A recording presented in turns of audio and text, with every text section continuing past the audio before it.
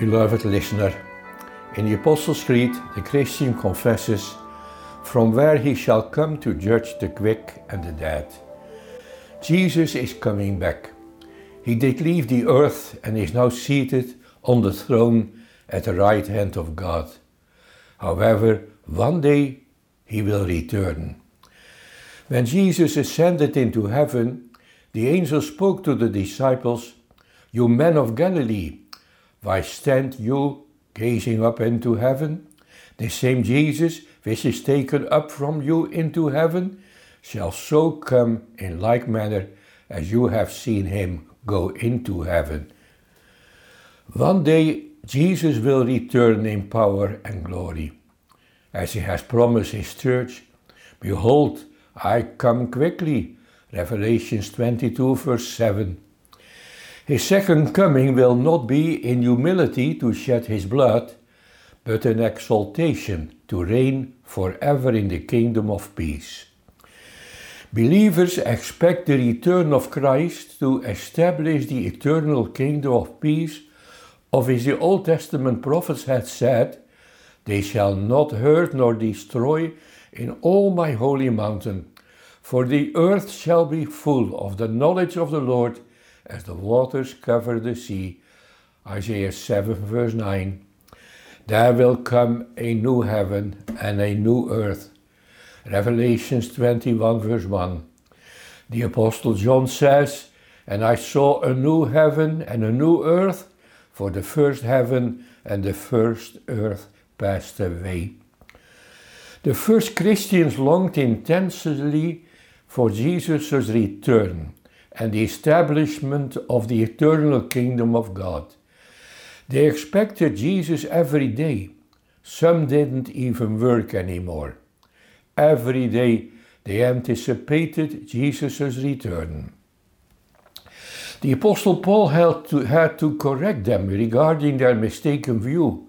He wrote, "Let no man deceive you by any means, for that day shall not come, except there come a falling away first, and that man of sin be revealed, the son of perdition."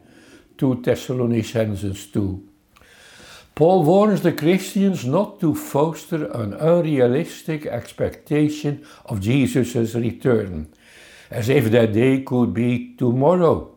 He points out that, according to Jesus' words, certain things must happen first. There will first be a great apostasy. Vast multitudes will abandon the Christian faith. The man of sin, the Antichrist, must also come first. A person will arise that will subjugate the whole world. He will turn against Christ and his church and will seek to destroy her. It will be the last effort of the devil to defeat Christ and ruin his kingdom. Presently, persecutions occur in specific localities, but in the last days the church will be persecuted worldwide. Jesus speaks of this as the Great Tribulation. He said, "For then shall be great tribulation, such as was not since the beginning of the world to this time, no, nor ever shall be." Matthew 24 verse 21. Only after all these events have occurred will the end be, and Christ shall return. Despite all these signs by which we can anticipate the approaching return of Jesus, we ultimately do not know the day when the Lord will return. Consequently, Jesus exhorts us, "Watch therefore, for you know not what hour your Lord doth come." The day lies hid, that every day we may be on the watch. There are certain Christians who do believe in a twofold return of Jesus. He will first return to establish a 1,000 years kingdom upon earth, and after that he will return a second time to judge the living and the dead. They base this opinion on Revelation 20. In Revelation 20 we read, And I saw an angel come down from heaven, having the key of the bottomless pit, and a great chain in his hand.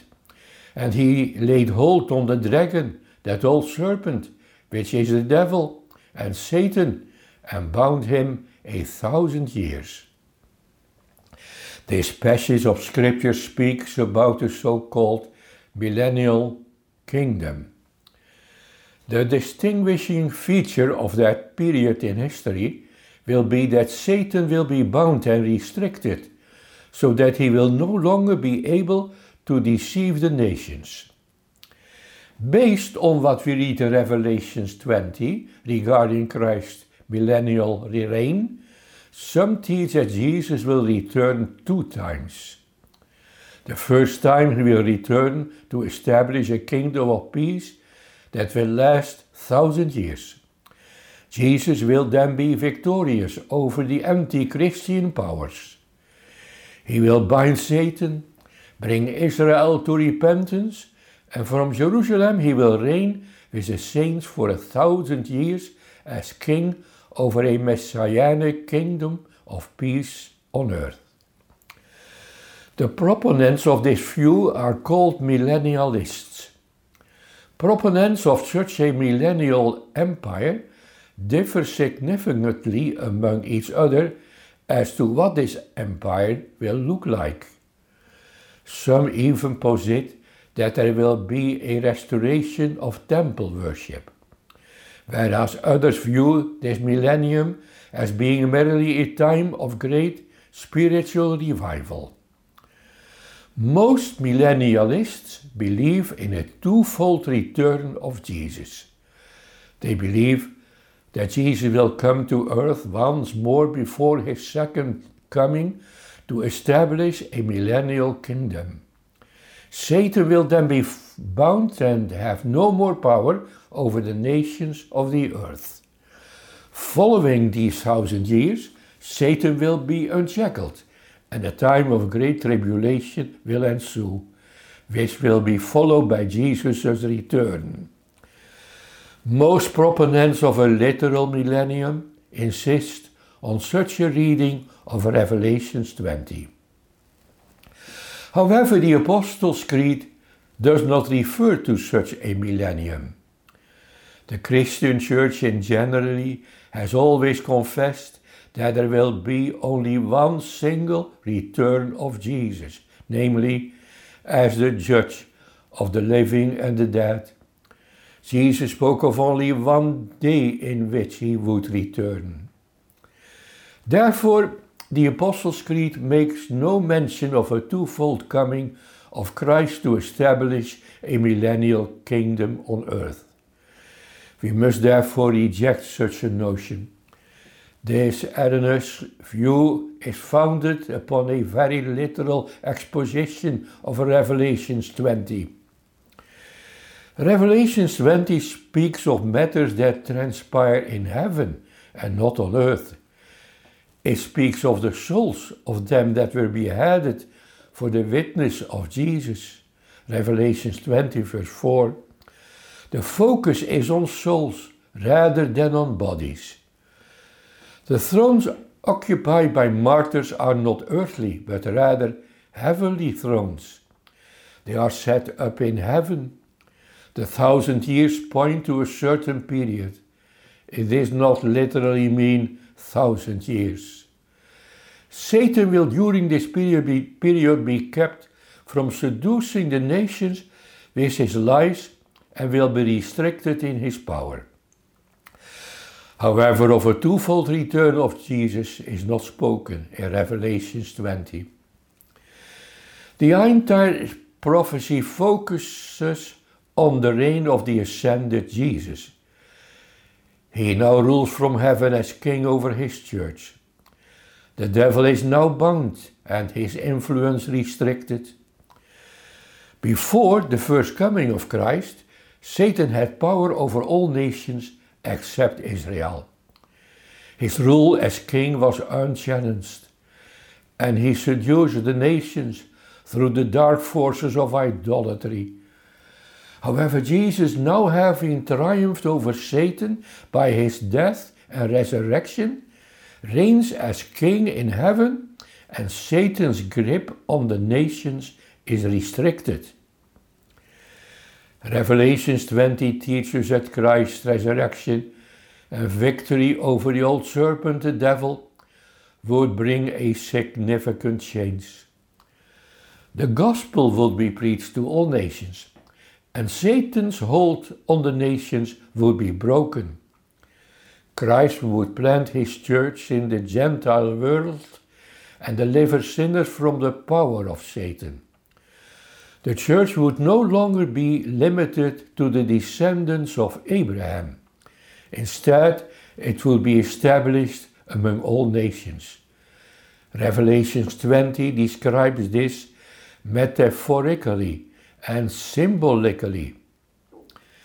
Therefore, Augustine already posited in the early church that the millennium started with Jesus' ascension, and that the preaching of the gospel to all nations, and that it will end with Jesus' return to judge the living and the dead.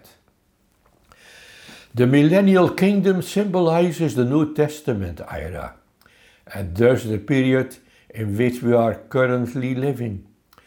The gospel is now being preached to all nations. The devil's dominion over the nations is being broken.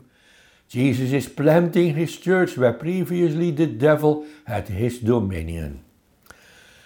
Some old theologians have said of the 1,000 years of which is spoken in Revelation 20 as a period of great prosperity for the church.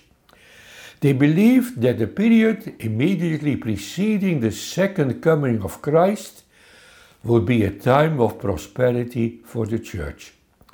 They based their view on various unfulfilled prophecies, mainly from the book of Daniel, and on what the Apostle Paul wrote about the future conversion of the people of Israel.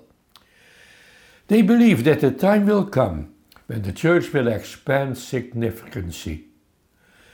They refer to the many prophecies that have not been fulfilled, such as, for example, Isaiah 11 verse 9, "For the earth shall be full of the knowledge of the Lord, as the waters cover the sea." The proclamation of the gospel will result in the Gentiles acquiring a knowledge of the true God. They believe that there will come a time when the church will be victorious over the powers of Satan. After all, Revelation 20 verse 3 says that the mighty angel was ordered by God to take hold of the dragon and to bind him for 1,000 years. The influence of the devil will be restricted in that period. They also anticipated that the Jews would repent of their rejection of Christ and accept him as the Messiah. For Paul taught, "And so all Israel shall be saved." Romans 11 verse 26. They believed that Israel was destined to have a prominent position in the world community. On the basis of the prophecy of Zechariah 8 verse 23, they believed that an era would come when the Jews would teach the nations God's ways. In those days it shall come to pass that 10 men would take hold out of all languages of the nations, even shall take hold of the skirt of him that is a Jew, saying, "We will go with you, for we have heard that God is with you." The converted Jews would prove to be an enormous blessing to the world. Thus there are many differing views about Revelation 20 and the millennial kingdom mentioned there. Notwithstanding the different opinions, all sound biblical theologians reject the idea that Jesus himself then will return to earth. Jesus will return only once, and he will do so to judge the living and the dead. The Apostles' Creed therefore confesses, From thence he shall come to judge the quick and the dead. The scriptures speak only of a twofold advent of Christ. He came the first time in deep humiliation to become the Lamb that takes away the sin of the world. He will come the second time to judge the living and the dead. The apostle teaches us that Jesus came once to bear the sins of many. Hebrews 9 verse 28. He uses the term once. Furthermore, the apostle continues and teaches that Jesus will come to earth a second time. He says, "And unto them that look for him shall he appear the second time, without sin unto salvation." The apostle emphatically uses the words once and the second time. At his first advent, he came as the Lamb to make atonement for sin. At his second advent, he will appear as the judge to judge the living and the dead.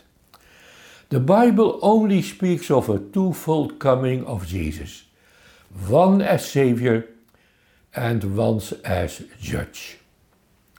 Jesus spoke many times of his return and the day of judgment, particularly toward the end of his life on earth.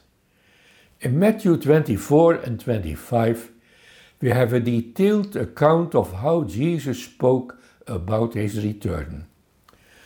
The first thing one will notice is that Jesus identifies himself as the Son of Man, saying, "When the Son of Man shall come in his glory, and all the holy angels with him." Matthew 25, verse 31. Jesus often used this title in reference to himself. This title is derived from Daniel 7, verse 13. There we read, "I saw in the night visions, and behold, one like the Son of Man came with the clouds of heaven." By using the name Son of Man, Jesus is referring to the figure spoken of in Daniel 7. Jesus claimed that he is that exalted person whom God vests with the power to judge all creatures. Jesus declared that he will return as the Son of Man, that is, the Son of God, who has become the Son of Man by assuming our human nature to judge the living and the dead. Scripture teaches us that he will appear visibly in his human nature. He will appear as the Son of Man. Revelations 1 verse 7 says, "And every eye shall see him." Moreover, Jesus taught that he would appear in his glory. He will not appear as the Son of Man in his humiliation, but he will appear as the glorified Son of Man. He will be the Son of Man as John saw him. And in the midst of the 7 candlesticks, one like unto the Son of Man, clothed with a garment down to the foot, and girt about the paps with a golden girdle. His head and his hairs were white like wool, as white as snow, and his eyes were as a flame of fire, and his feet like unto fine brass, as if they burned in a furnace, and his voice as the sound of many waters. Revelations 1. On the day of his second coming, Jesus will appear as the glorified Son of Man, surrounded by his holy angels. The second coming of Jesus belongs to the exaltation of Jesus. A great white throne will be established in the universe. All people who ever lived and will still live on that day will be gathered by angels and be summoned before the judgment seat of Jesus. They will be judged according to all that they have done in their lives. For we must all appear before the judgment seat of Christ, that every one may receive the things done in his body, according to that he has done, whether it be good or bad. 2 Corinthians 5 verse 10. Jesus will return as King and as Judge of the living and the dead. But homage will be paid to the Jesus who had once been so despised.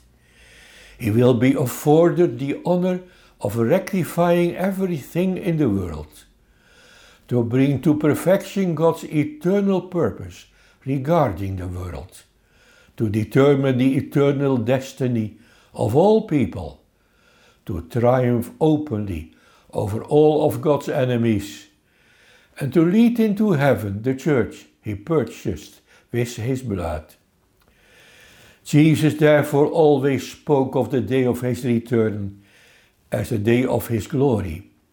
And then shall they see the Son of Man coming in a cloud with power and great glory. Luke 21 verse 27.